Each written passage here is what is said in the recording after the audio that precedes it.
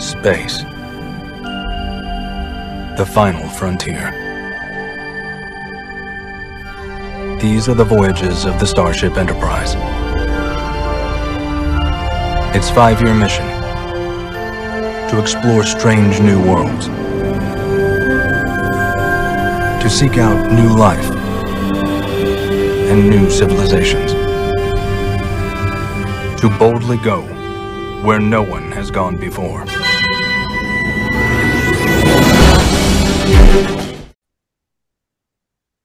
Well, hello again. This is Buck Benny speaking. I have my friend Bob, my friend Jim with me. We're talking about episode 8 of Strange New World, Star Trek. And this one has a Klingon on it. Probably the most featured Klingon we've had in quite a while on a Star Trek episode. We'll chat about it. Bob and I have some issues that I don't know if Jim has the same issues or not. So I'm going to throw it over to Jim for a minute and see, did you have any concerns about the Klingons' makeup or anything? Or Well, I could spoil your guys' whole issues with it by just laying it all out myself. Yeah. I mean, he wasn't as Klingon as they have done lately. That he reminded me more kind of like a Worf level Klingon. Yeah. They've gone kind of a little more overboard on the Klingons since then. I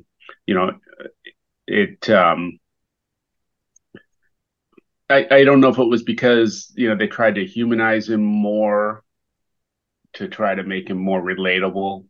I will say that Klingons they had earlier this season in the first episode, they had some Klingons there, and they had more of that sort of Worf look. They definitely have dialed it back.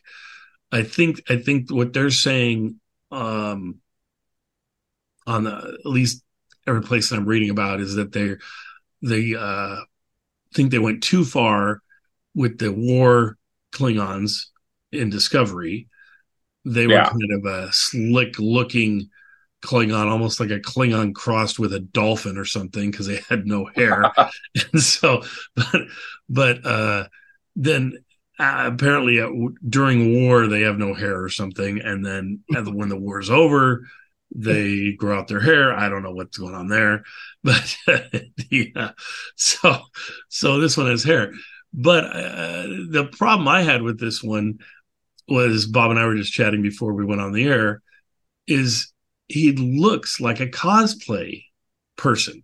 I mean, the hair just looks like it's part of the cap that he's wearing to look like a Klingon. And it's just some of the worst makeup I've seen in Star Trek in a long time that took me out of the whole plot. I mean, the actor was fine, and you certainly can't blame him for what they do. He has nothing to do with the makeup or anything, but that makeup person needs to go back to school for doing makeup. I don't know. Like, Bob, you tell us more about the makeup. And I can see that, actually. This is not Bob. This is Jim. But I'm just interjecting here. Sorry, Bob. But it could be also a couple of different things. The budget, so doing a lot more elaborate makeup is going to cost more money. But also the amount of time. So if they wanted that actor and stuff like that, and he doesn't want to sit in the chair for makeup for 6 hours or whatever before the episode, it's like, okay, I'll give you a couple hours and we'll do what we can. So it could have been something.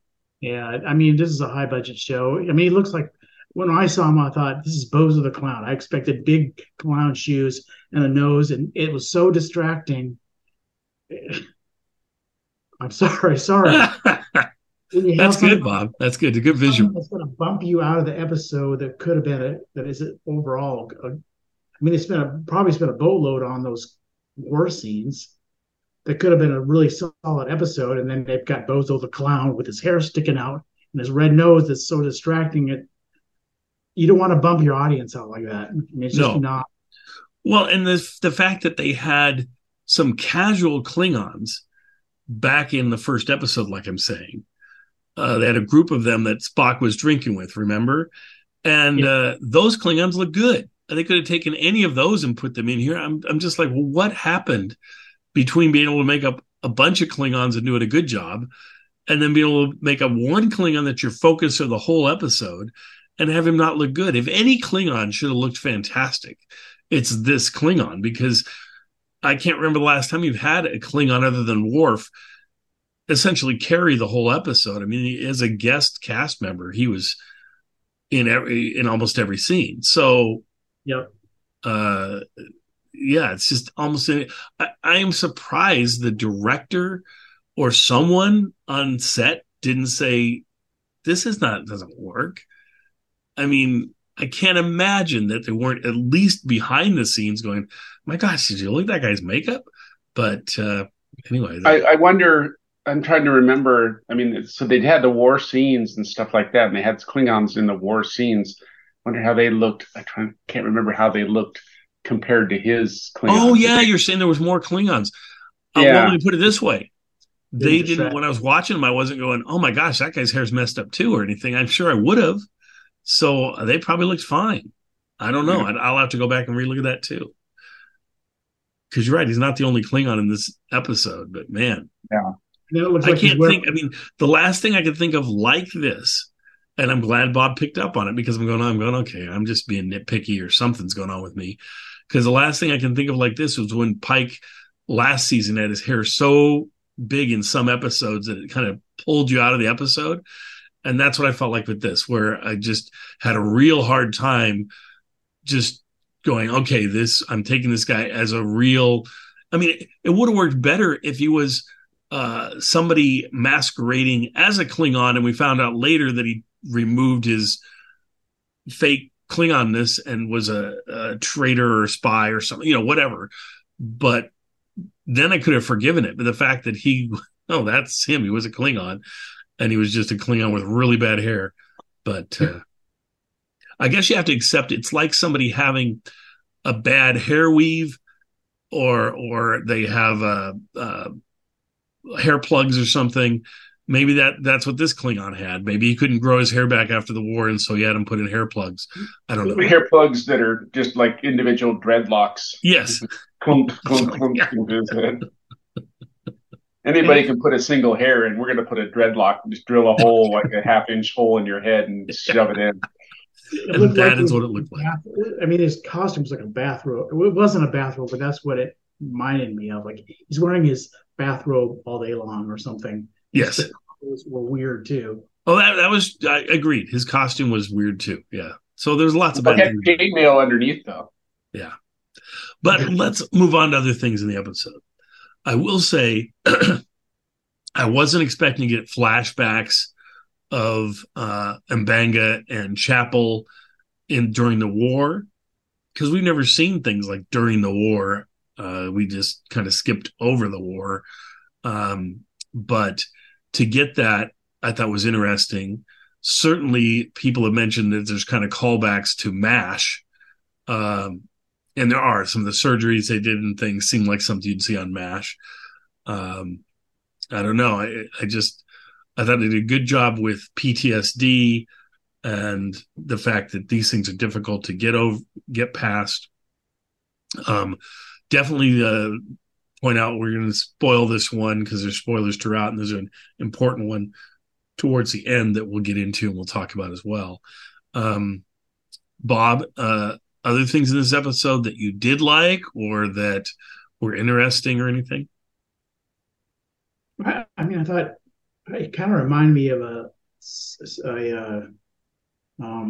Next Gen episode for some reason. Sort of that flashback and the sort of the moral story behind it. I thought the flashback scenes were really good and kind of really tense the way that it was filmed. I think that was really good. They made it kind of put you on edge, that right. Part of it. Yeah. So that worked. I think the storyline was good, and it was sort of a bit of a shock to see what M'Benga does at the end. Yeah. And the fact that he's actually the butcher of Tikal or whatever, not that guy. Yeah, that was a good switch up when he was as they kept on calling it, the guy with reputation on the fact that he was the butcher of whatever it's called.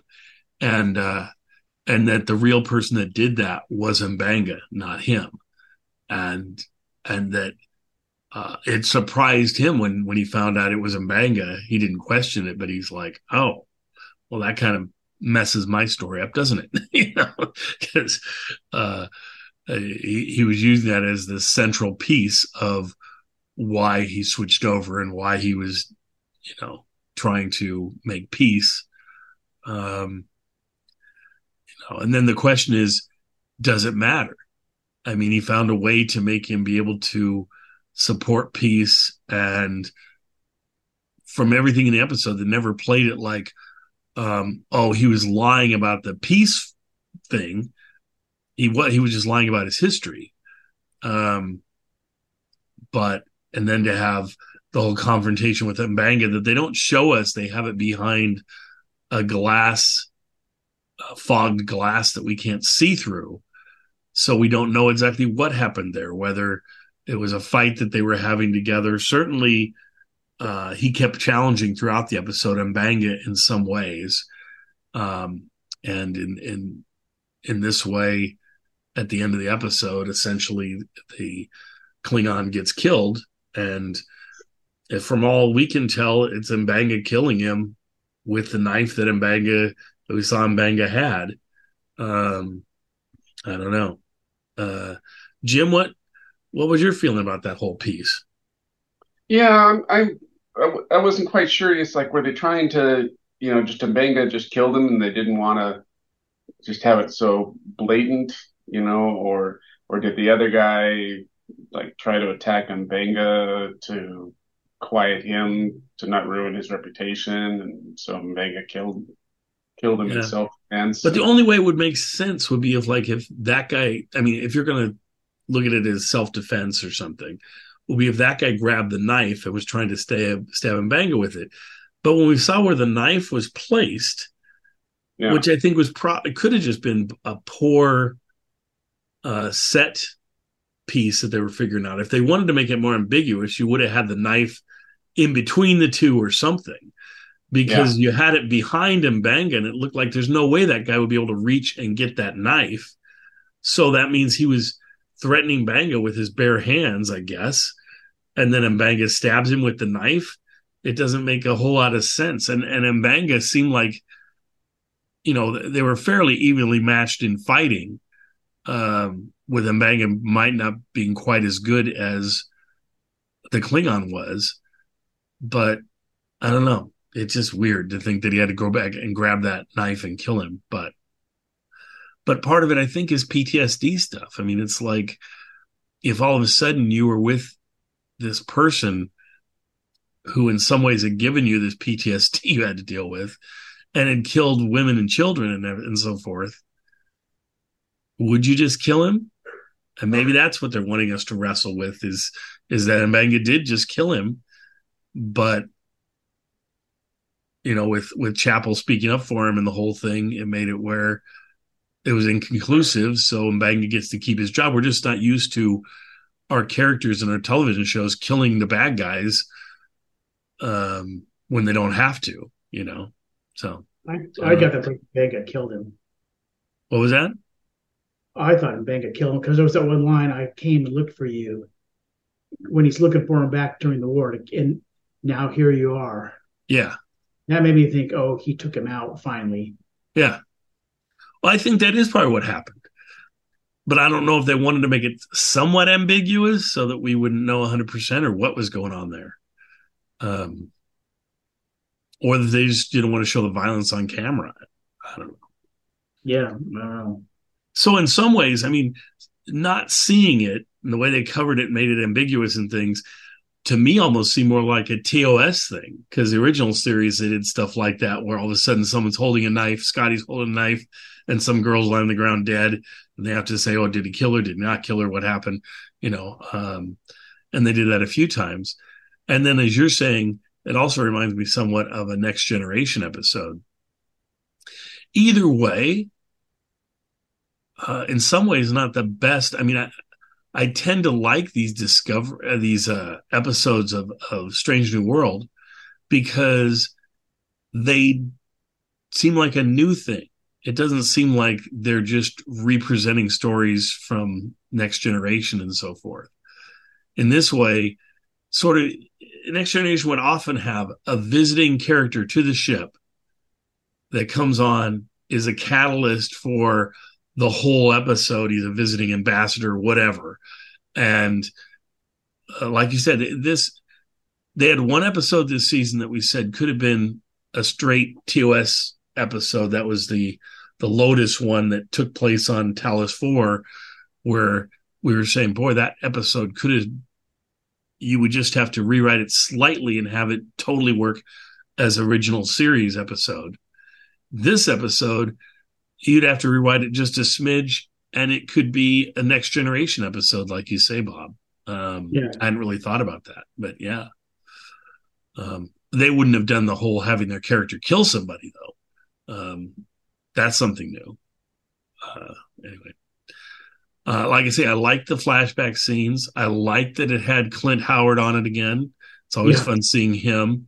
He's been in Star Trek now. He's been in 5 different Star Trek series that he's appeared on. I think I can run through them. I think he was on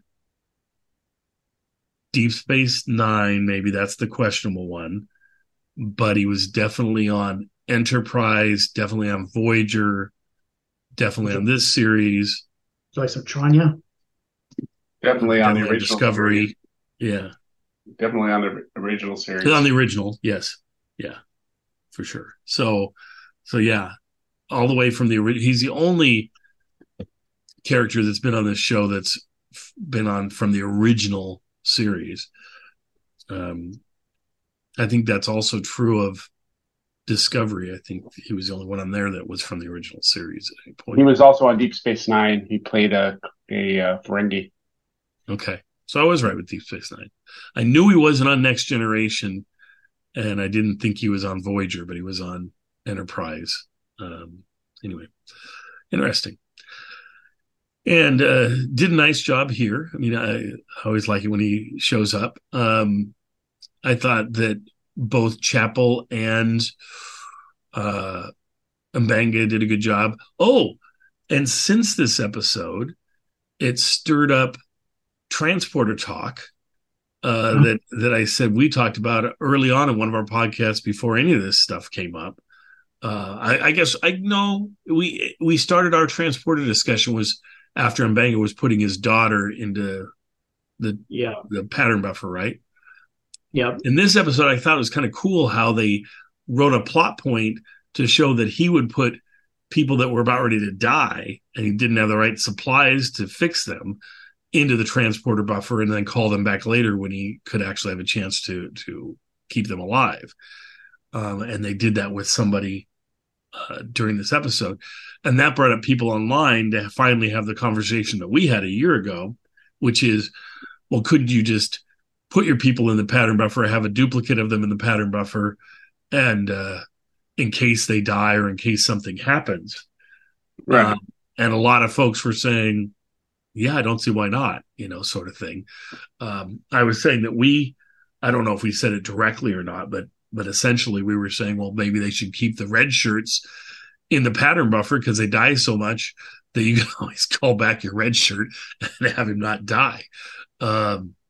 But you would think you would do that just for your away team every time because you can have it. You would take away all the danger of them getting killed or whatever because you can always just reconstitute them. But I think that brings up the whole conversation of what about a person's soul? Does their soul then just exist in whatever recreated body you have? Their soul is in there, or how does that work? I don't know.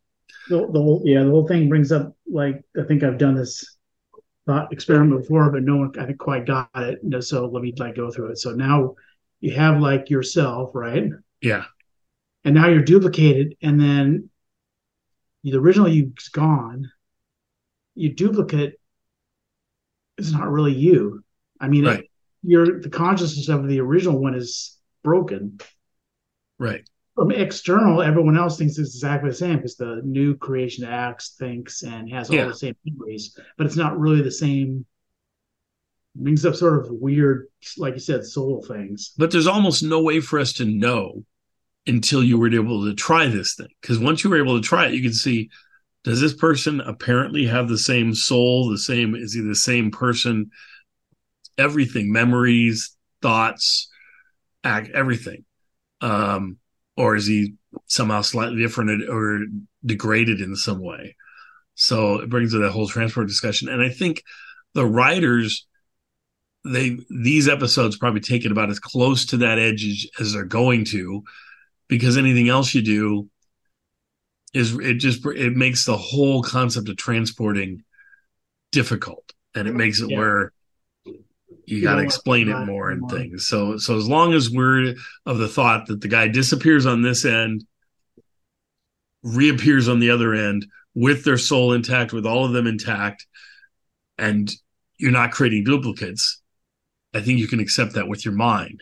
If you're creating an army, Jimmy the Ensign army, to go fight your battles, almost like the clone army, I guess, in some ways in Star Wars, you lose a lot of things and you have to explain a lot of things. So I think they don't want to go there. But. Well, and they kind of talked about the like the organ replicator or whatever, right, not being working and stuff like that, and that would kind of almost tie into that, because I was thinking it's like, oh, you got somebody that's dying and they need some kind of organ transplant. You can just take their thing out of the pattern buffer and replicate a new version of them, and then take all the organs out of that person and put it in the original person. And it's kind of right. It's like, and so that's almost kind of like, it seemed like their organ replicator thing is doing that same kind of technology, but rather than doing a whole person and then harvesting their organs to put into somebody else, you just replicate their organs. Right. So all of a sudden you just got a bunch of these organs laying on a platform instead of the whole person, and then you put the organs. So it's okay to replicate the organs and do it, not to replicate the person and take the organs out of the person. Well, it's just this whole discussion about all of that stuff brings up so many moral conundrums and ethics and all of that kind of stuff that they don't really have the time to present or go through. But yeah, I totally see what you're saying. You're going, well, it doesn't seem right for us to create Ensign Jimmy, and Ensign Jimmy shows up and then we shoot him in the head because we just need his heart. And, or if you say, well, we feel guilty about that, so we'll have Ensign Jimmy in the pattern buffer, but we'll just materialize his heart on the platform and take that, or better yet, probably beam his heart out of his body and beam in this new heart into his body and not even have to do the surgery. It just reattaches. Well, and if you're going to do all of that, and with the transporter technology, it's like, oh, look, this person's dying. Okay, put him on the transporter pad and we're going to disintegrate him. And with the recording or the backup copy that we have, he disappears, he comes back, he's all healed. Right. Of course, I guess you'd lose your memories from, if they're using an old version of you that wasn't injured, then right. since whenever that you're becoming an older version of yourself. Yeah. That copy wouldn't have any of the newer memories and stuff like that from since the copy was made. But yeah, it definitely brings up interesting topics of discussion anyway. Oh, and I was wrong. In Deep Space Nine, he didn't play a Ferengi. He played a Ferengi in Enterprise. Okay. In Deep Space Nine, it was some kind of homeless guy on some planet kind of looking guy. That's cool that they've featured him in so many series, though. Especially that they feature him in this one, in that this is such a callback to the original. That's kind of cool to have him in the original and in this one. Anyway, let's look at who do you give the acting award to, or for character development or whatever. I'd say you pretty much, to me, have to give it to M'Benga. So I'll give it to M'Benga, and I thought he did a pretty decent job with a complicated script, right? Bob, who would you give it to? Yeah, it's got to go M'Benga. It's a whole new thing for you. Think of it as being. I mean, you could give it to Chapel again, because Chapel does a good job too, and is in the as a central part of this episode, but Yeah. not Yeah, as kind of central as Mbenga. yeah. As a team, they both were kind of the main character, their Yeah, main driving thing, but Mbenga definitely was more. yeah. So you would do Mbenga as well. All right, now let's go for a rating between. I don't know how much I should knock off for our cosplay version of the Klingon. Um, what I especially like is we've already watched the episode that happens right after this, which is um, the musical episode, and the Klingons in there were hardly on the screen, but they all looked better than this Klingon looks. So of course they made them a flashier. They had flashier clothes than they usually have, but that helped with their dance number. So for this episode, taking all the pieces into play and everything, I'll give it a 7.5, something like that. Bob, were you with this thing? Yeah, 7, I think. It could have been a great episode if it was a few things changed.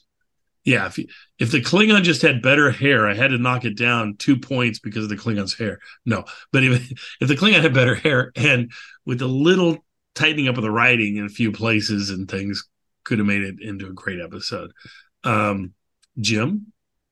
Yeah, I would give it a 7 as well. You know, it wasn't. It had potential and it had some good parts. I like the flashback scenes the most. Yes. You know, but yeah, it wasn't one of the better ones. No. Oh, also, just to throw this in, Clint Howard holds the record for the longest time between his first and his most recent appearance in a Star Trek episode. Yeah. So it was just under 57 years between his first appearance in Star Trek. You could still, if Sulu or Kirk was to appear on any current Star Trek series, they would eclipse that because they were definitely in episodes before Clint, but not many. I mean, Clint's episode was I think it was essentially the third pilot because, yeah, it was. They aired it later, but you could tell when you look at the uniforms, they were pretty dicey. They were definitely between, like they were just moving away from the uniforms from the second pilot and the first pilot, which both had them in the non-black. They had the turtlenecks then or whatever it was instead of the black around the collar. And then when you watch the episode with Clint, the first TOS episode, which would have been the third one filmed, I believe her, if I remember right, isn't in her red. She's in like a gold outfit, a captain's sort of colors scheme. And that if it was that episode, it might have been a different one. And also that their shirts just fit weird, and that you can tell they were kind of in between things. So, yeah, before he just set the record, Walter Koenig had it. Yeah, but Koenig doesn't appear until the second season, so right. Koenig can now.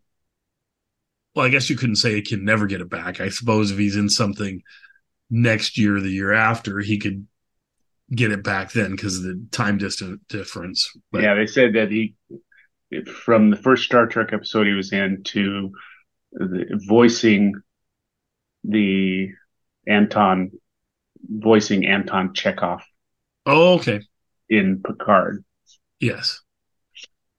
But this came, the first one, the TOS episode, came before Chekhov, and this episode is after the Picard episode. So yeah. So he gets it on both ends. So yeah. Okay. Yeah. Interesting. Don't know how long he'll hold on to that. He might just hold on to it forever, depending on if any of these other characters come back. Yeah. Because you wouldn't think you'd have Kirk on again, or really Sulu or Chekhov. I mean, so Couldn't work unless he was on Discovery. What was that? Because Kirk wouldn't work because that character is in this timeline is young. So you couldn't have Shatner come back and do it. No, I was saying if you had some sort of time travel episode or something. They could have some episode where Kirk is like trapped in this kind of this alternate reality thing, maybe having, living in a cabin and chopping wood or something like that. And then they go there and they see him. They could have something like that. That would be pretty cool. That would be cool. But it would be something that it would be so epic. I don't think you put an episode, you more put in a movie or something. But anyway, yeah. And if you could just get Picard involved too, it'd be really cool. That's true. Yeah. If you could get them all in there. Yeah. Anyway, I think we'll leave folks at that. Not the best episode, not horrendous or anything. Certainly some places which we very seldom say. You can say this about TOS episodes. You can say this about Next Generation episodes a lot. But of these modern episodes, at least for me, I have a hard time watching them and going, oh, if that was just written a little better, or they missed this thing that they could have done. They pretty much max out what they could do on these episodes. So often I'm like, oh, I couldn't have, like, if you gave me total control over it, I wouldn't come up with that good of an episode. There's no way. But certainly when you look at like TOS, Turnabout Intruder or something, and you're going, oh man, you can improve that so much. There's so many problems with it. Or some of the crazy Next Gen episodes you can improve. These series usually hit their mark pretty well, but this one missed a little bit. So anyway, enjoy, and we'll see you next time. And we've already recorded our beginning of the musical episode, which is great. It was a fun episode. And next week, we're going to get together and we'll see the last episode of the season, which none of us have watched yet. It doesn't come out till next week. So exciting to conclude another season of Star Trek, though wish they would have more episodes. It would be nice to be talking about 15 episodes instead of 10 each year. But that's outside of our control. So we'll see you folks next time. Thanks, guys. This week, I am honored to host Babs Olusanmokun, who plays Dr. Mbenga, and Melissa Navia, who plays Erica Ortegas, for a pair of interviews. We go behind the lines of the Klingon War, and we get an inside look at how this season's stunts came to be. I'll see you in the Ready Room for all that and more.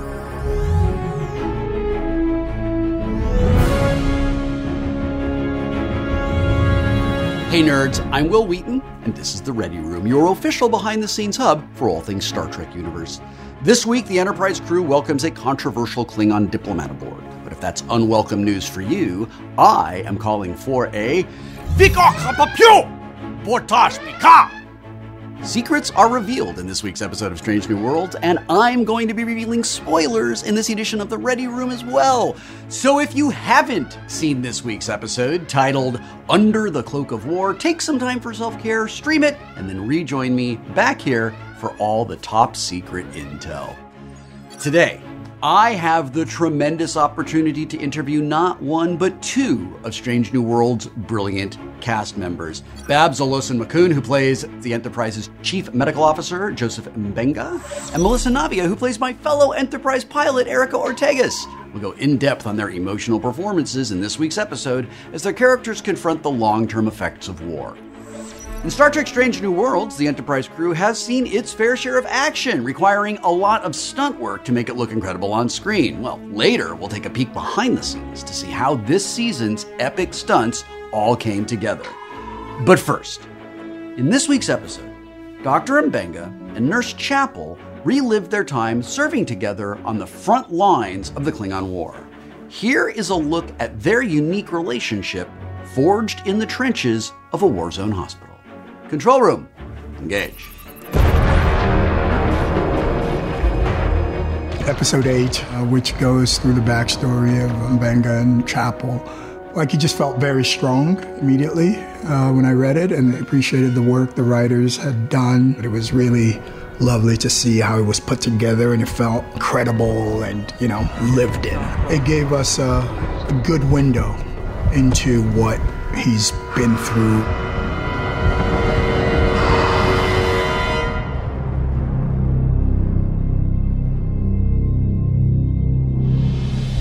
In episode 8, we wanted to wrestle with the thorny issue of the legacies of war. Klingons claim to have honored the truce, but there have been incidents, raids on our outposts. No proof that the Klingons committed it. What proof do we need? We know what a Klingon is. Can you ever atone for doing something terrible? And we see different sides of it through M'Benga and also through General Ra, who is trying desperately to reform for his past. You were on Jagal. I was. The final conflict. And the massacre of Colony Athos.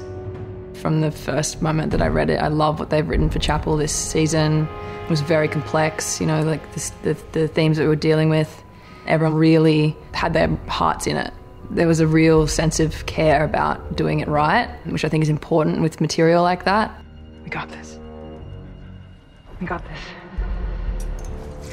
I prepared by watching a lot of documentaries and reading and just trying to get familiar with the experiences of people that had been through war, their experience of loss and, just the PTSD that these guys have to deal with when they come back and function in society. I did a lot of research into Medivac and PTSD more broadly. He's in cardiac arrest. We're losing him. Manual stimulation. What? Grab his heart and start pumping. There was one character who had shrapnel in his chest, and not only did we had a very thin layover with kind of a relief of his heart that could beat, so he could lay there on the table while this was on him. Then for maybe other scenes where Nurse Chapel reaches in, she picks up the heart and manually stimulates the heart to get it to beat. He's back! When I first booked the role of Ortegas, it was in the breakdown that she was not only this fantastic pilot, but also a combat veteran. That was fully layered into what I brought to the character. A former enemy speaking on our behalf? It's incredible. Or it's a long con to gain access to Federation secrets. Just because he's Klingon. Trust me, I know Klingons. This guy with the peace treaties, that's not Klingons. I joke with Celia. We layer in these microbeats, and I'm like, nobody's gonna know this, but at least we know it, and it's a story for us, and it, it plays into everything else we do on screen. So the battlefield on the moon of Jagal turned out really, really well. We started very wide, the surface of the planet. I was working on it being a volcanic planet, so it's like black, angry rock. And it's a young planet, so new rocks are being pushed out of the landscape the whole time. It's got this very jagged quality. Then we had to build a Klingon city where the battle would be focused. Our next challenge was to build the Federation kind of tent pod city. For the medical transporter area, it was kind of away from the battlefield, so we were looking out into the general landscape. And then when it came to doing the dormitory, we turned the asset again, and we had all the individual dormitory tents all spread out. And then we turned the asset one more time for the command area, and that was facing the battlefield. By the time we shot the battlefield sequence, the asset had been fine-tuned and looked utterly spectacular. I think when you do war sets, you bring in a texture and a tonality. So you bring in, worn elements. We bring in cases. We bring in technology that we build. We kind of brought down everything from the Enterprise, but we made it more compact. So, we have if we were going to the transporter room, we would see the sliders. Well, we built little cases that had the sliders that actually functioned to make them look portable and tactical. I told myself, I don't want to go home different. My family deserves better. And I see now that's impossible. The goal here was to do what great classic Trek does, which is to, struggle with some big issues. And not necessarily to come to a conclusion, but to fight through it. Just the act of fighting through it and wrestling with it shows the humanity of our characters. It shows experience of being a human being is to experience sometimes things that are terrible. And how do you live and move forward from that? It is a great honor and privilege to chat with Babs Olusanmokun, who plays Dr. Joseph Mbenga today. Babs, welcome to the Ready Room. This week's episode was kind of a heavy one. Are you okay? I am coming around after some R&R. I'm doing better. Good to know. Babs, war has been an issue Star Trek has confronted in various ways since Star Trek began in the 1960s. This episode, though, it really seems to take a deeper perspective on the personal horrors of war and its traumatic aftermath. Would you talk about this episode's nuanced look at war and the effect that war has on survivors? Absolutely. Well, as you frame this episode within the era of the 60s, you're talking about the Vietnam War, you're talking about the Cold War. Most of us in the West are now exiting this era of peace and prosperity. There's a war in Ukraine that everybody's aware of, but there have been wars going on in other parts of the world for quite a long time. And this war that seems to be closer to others now, or to more of us now, gives us the opportunity to revisit our relationship with this human phenomenon, nonstop war. And nuance, that word that you used, is a perfect way to describe this episode. Joseph, we got this. We got this. Come team! This episode fleshes out Mbenga, Chapel, and Ortegas's backstories as they were all in this war together. How was it to further develop your characters and their relationships through this episode? Well, I'd say because of the shared traumas of these three characters and the trust they developed because of it, the violence and vulnerability that they all carry, it forms this dynamic that was very moving for us actors in bringing this story forward.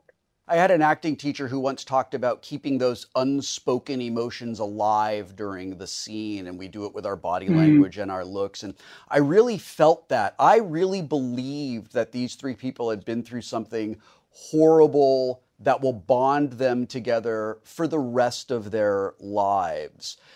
Did that weight follow you off the set? Absolutely, in its own way. As actors, we want to lead with empathy, or at least I try to lead with empathy.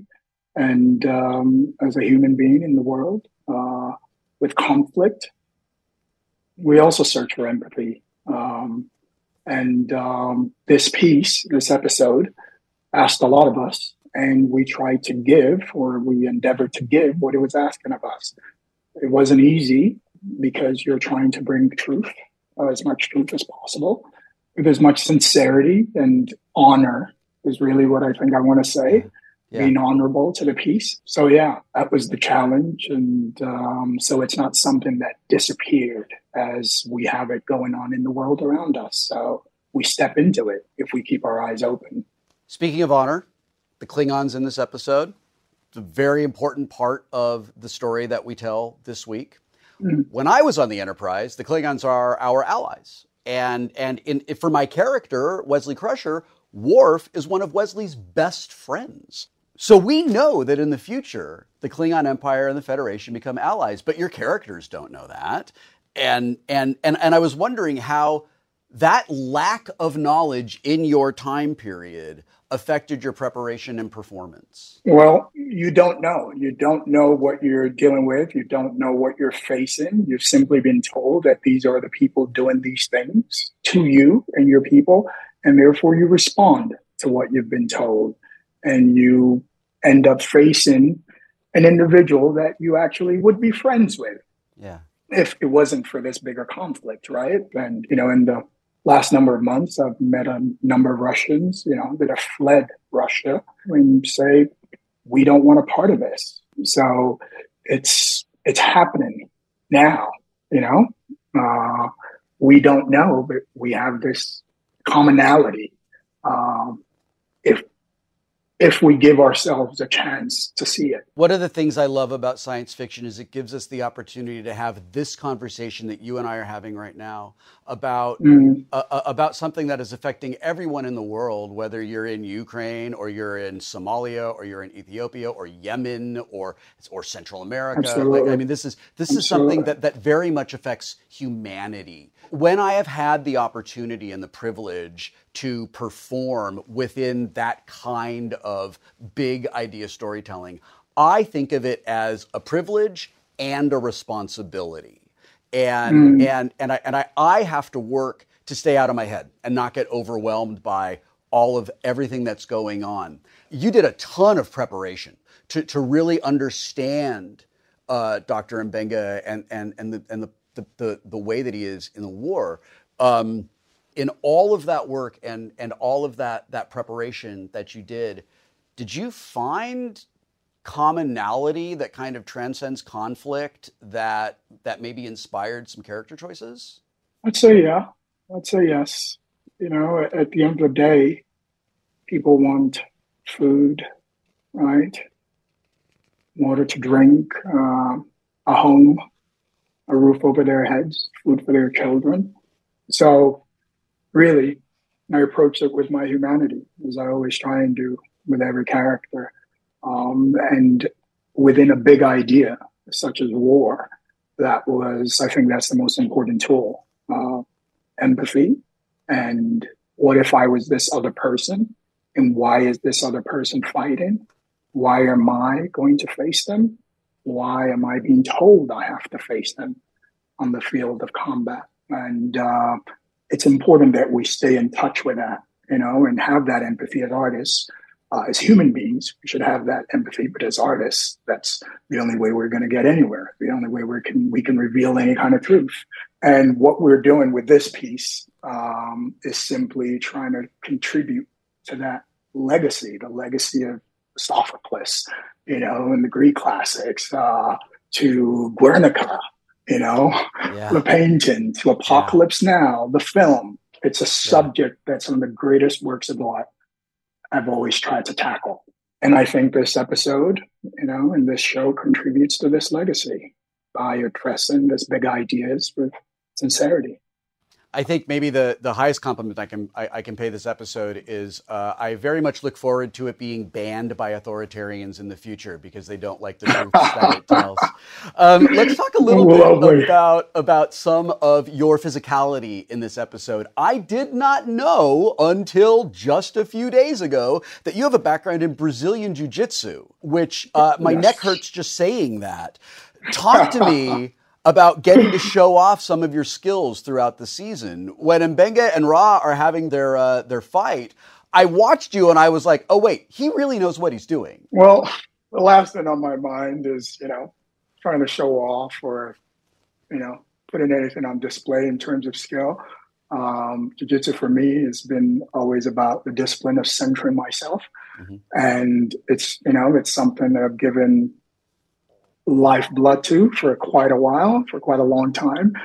And it was very exciting to finally bring that duality to the work, to this episode. We are rapidly approaching the end of this season, and it seems like a great time to talk about this. This year, we have seen just so much variety in the types of stories being told. Last week, it was full-on comedy. This week, really, really heavy. Talk about how you adjust your performance to fit the tone of each episode and what goes into that. I would say that the genre-bending spectrum of storytelling that our show dances with really forces me to just think as expansively as possible. I don't know about yours. Every day, maybe even every hour in my life, genre bends pretty radically. That's amazing. Babs, thank you so much for your work on the show, and thanks a lot for making time to join us in the Ready Room today. I'm looking forward to being in the same place with you soon. Thank you so much, Will. Thank you so much for your time. In this week's episode of Star Trek Strange New Worlds, actor Clint Howard returns to the Star Trek universe, appearing in his 5th Star Trek series and portraying his 5th character, Buck Martinez. In what series did Clint make his Star Trek debut? A. Star Trek The Original Series, B. Star Trek Deep Space Nine, C. Star Trek Enterprise, or D. Star Trek Discovery? Don't boldly go anywhere. Stay tuned for the answer. I am so excited to talk to my fellow Enterprise pilot, Melissa Navia, who plays Erica Ortegas. Melissa, welcome back to the Ready Room.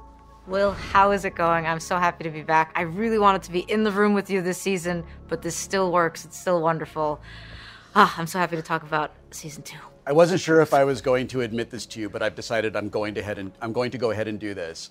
Over all the episodes of Strange New Worlds I've watched, I've really come to just really love Ortegas. I think she's so unbelievably cool. She's so super grounded. I know that I'm not the only person who has had that type of reaction to your character.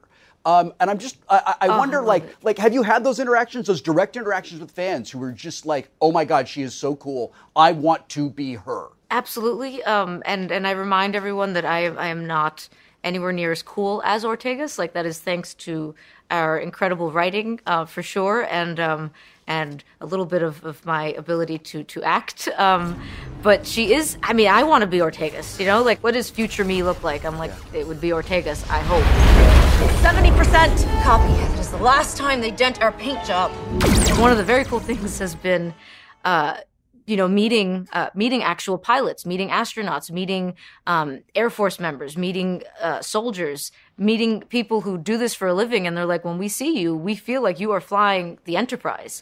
And that right there, I'm like, okay, I've done something right. This week we found out a great deal about Erica's backstory and the way that she deals with this Klingon ambassador. And, you know, the instant he beams onto the Enterprise, just as a member of the audience, I was like, I don't like this guy. I don't trust this guy. He's a bad dude. He's a bad person pretending to be good. But I responded very, very strongly to all of you being forced to sit and have dinner with this guy. And the way that Ortegas, I thought, conducted herself with extraordinary honor. Like, you know, Klingons always talk about honor. What she did was so honorable, standing up for the people that guy slaughtered. Talk to me about her backstory. Is there anything you want to share that you thought of that sort of came up in this episode? I felt like there was something in her that I have not seen before. Absolutely, and I think with the writing too. I mean, right from the top when she's on the bridge and she's talking with Uhura and, you know, she's so frazzled almost, and it's not in her nature to be, especially when she's in the captain's chair, which is a chair she loves to be in, and she's, you know, kind of listing off the things that have happened. I didn't mean to hit a nerve. It's okay. You're right. I don't really know what he's about. All I know is the stories, like that he killed his own men to cover his retreat. There's a reason other Klingons call him the Butcher of Jagal. Captain on the bridge? How do you welcome, you know, a person like this onto the ship, and how are we supposed to sit down and have dinner with somebody who has done these things? And so right from the get-go, you get this impression that you're seeing a side of her where she is standing up for what she believes is right, and you see that has a backstory, that she was a soldier and she was in the war, and she has a loyalty to people that she fought with.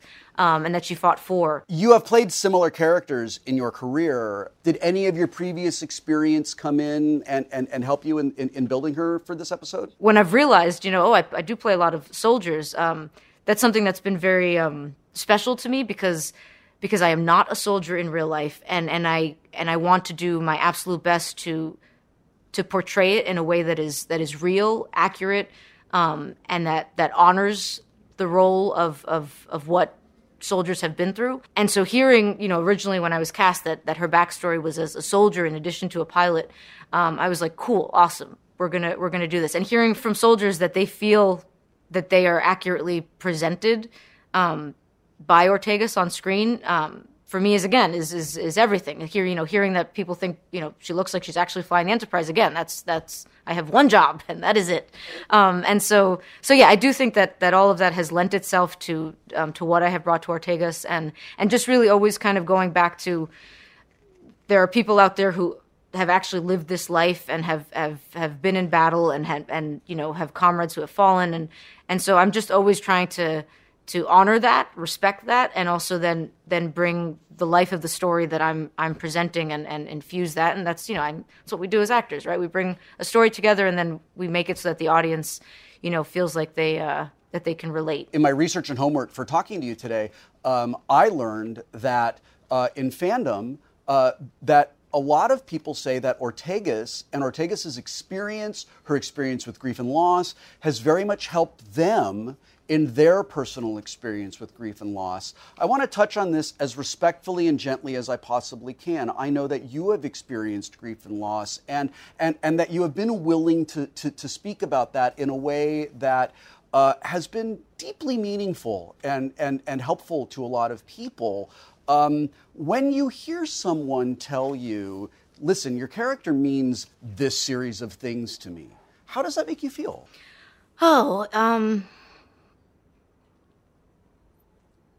It's everything, right? Because, the reason we're here is to make a difference, right? Is to leave this world with something that nobody else could do in the way we could do it, right? So, I remember,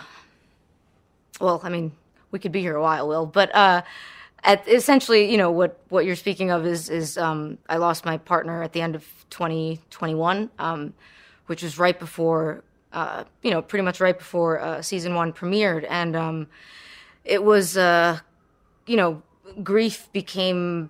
I became grief. Grief became me. And his name was Brian, and he was an absolute force of nature. And I just everything, and still, much of what I want to talk about is Brian. He was my rock. He was my other half.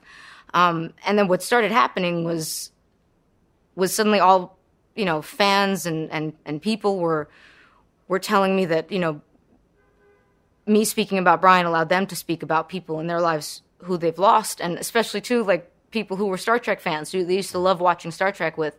And so it's so interesting because I didn't really even think about that. Like my goal when what happened was not to let people know that I lost Brian, but like to let them know that I'd had Brian, like that I have Brian. Yeah.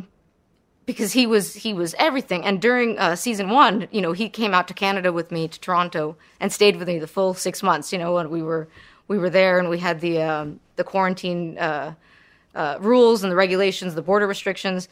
So I told fans, I said, season 1, everything you see of me was truly made possible by him, by my other half. That's why we have other halves in this life, is to make things like that possible. And so as I'm talking to fans, right, I've had fans reach out to me and say, that when season 1 came out, before season 2 came out, that they just lost somebody, or they used to always watch, this Star Trek or that Star Trek with this person in their lives who's no longer there. And so it became almost this thing of, I want people to see season 1 and see, that's a season where Melissa had her ride or die, her person physically right next to her. Season 2, he is very much still there. And the reason that I think, season 2 for me is, I'm incredibly proud of it, for all of us, for everything that the whole cast did. But me in particular, like I seldom I'm like, oh, I'm super proud of this thing I did. But pretty much every day I was crying at some point. That's the truth. And it's a testament to Brian, for sure, because I kept saying, I'd be on set and I'd be like, Brian would not be impressed if I fell apart right now. It just can't. It cannot. Oh. But also to everybody on that set, like, particularly speaking about 208, I remember Jeff Bird, our director, at one point, we had a group scene, and sometimes I'd be fine, again, I was super professional at all times, but sometimes there'd be a group scene and I would just need a moment and I just need to not be, but I wouldn't want to make a thing. And I remember one time Jeff just poking his head out and being like, are you cool? And I was just like, yes. And knowing that at all times the directors, producers, cast, writers had my back, was just beautiful, and that kept me going. And so I see scenes where I'm just I know that 5 minutes earlier, I was really having a tough time, and then I would pull it together. And I'd say too, for people who are watching, season 2, something that I had to kind of, that I had to figure out as we started filming was I was almost how am I supposed to be, that cocky, fun, loving, life is great, you know, crap happens, but we get over it Ortegas, when right now I just,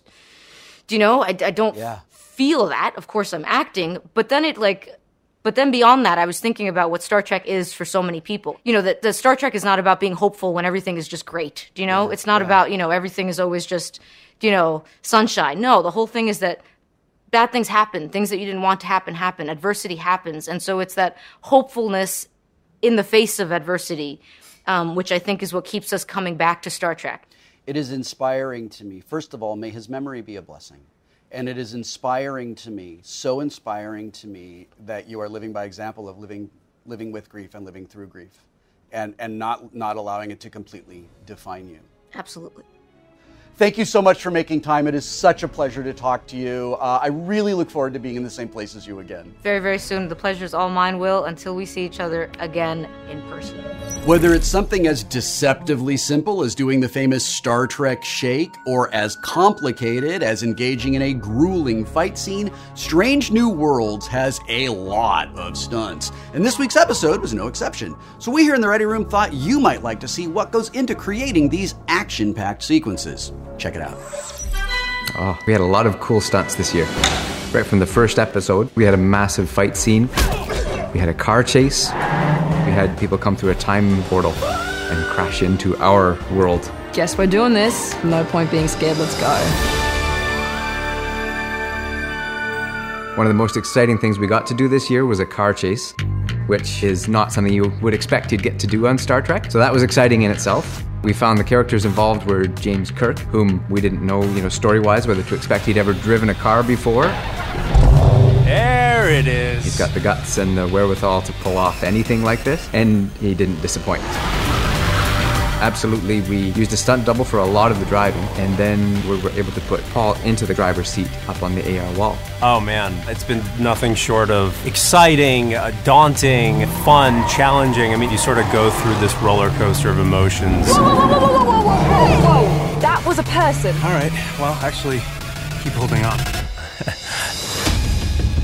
So when we composed a fight scene for Chapel and Mbenga against these couple dozen of Klingons, it was an amazing fight scene. We had to do a whole intricate choreography. All right, guys, here we go. It takes time and creativity, and I've got a great team with me of fighters and stunt guys, and Babs, who plays Mbenga, has a real strong background in jiu-jitsu. So we were really excited to get a chance to play with him.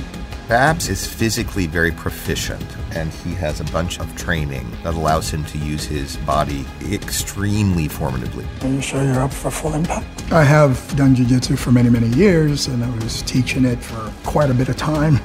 But I always had it separate from acting. So it's been interesting piecing those together and trying to work with stunt choreographers and fight choreographers and really just trying to adjust things the way I feel they could manifest in Mbenga. Whenever possible, we will put Babs in a spot where he can kick some ass. There's a real art to not hurting anybody while you're doing this. You have to sell it, so you have to do it at full force, but you have to be really careful not to actually hit anyone.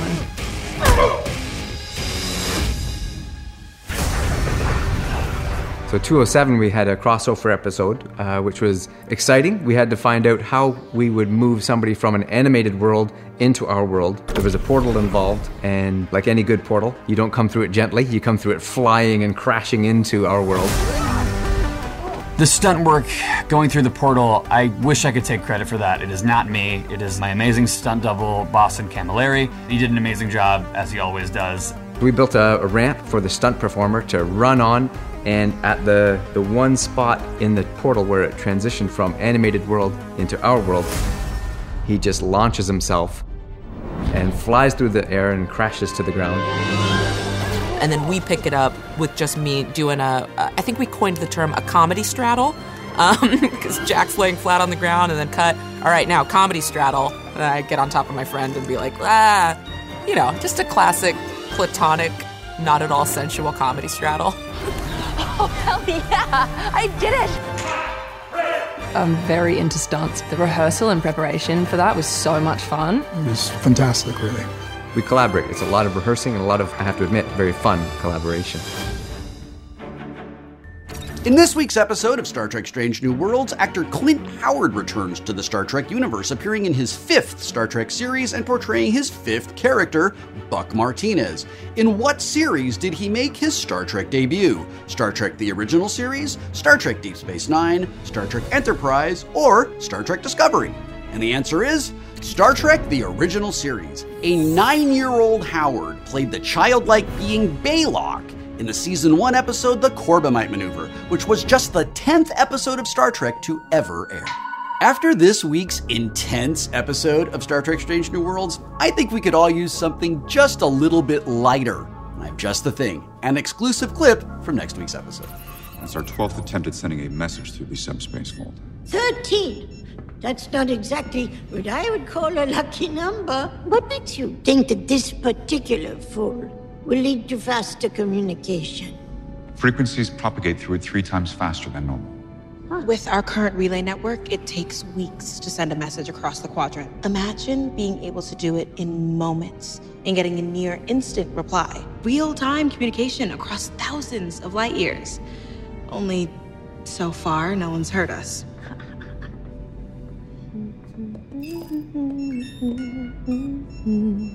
Have you tried sending music through? We have not. Do you believe music may yield a different result?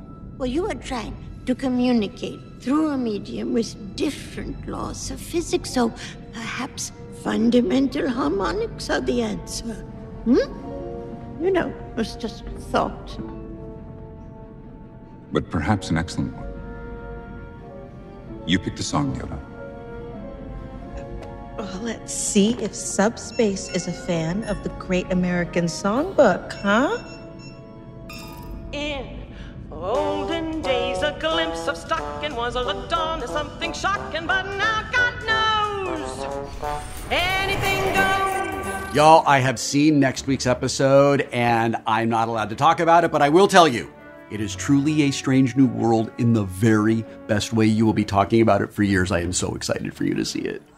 Thank you to Babs Olusanmokun and Melissa Navia for a pair of remarkable conversations. And thank you for being here in the Ready Room with me today. Talking about the Star Trek universe with all y'all is one of my favorite things to do in any timeline. Next week, I visit with Christina Chong about everything that goes on in Star Trek Strange New Worlds Season 2, Episode 9, Subspace Rhapsody. Until then, I'm Will Wheaton. Live long and prosper.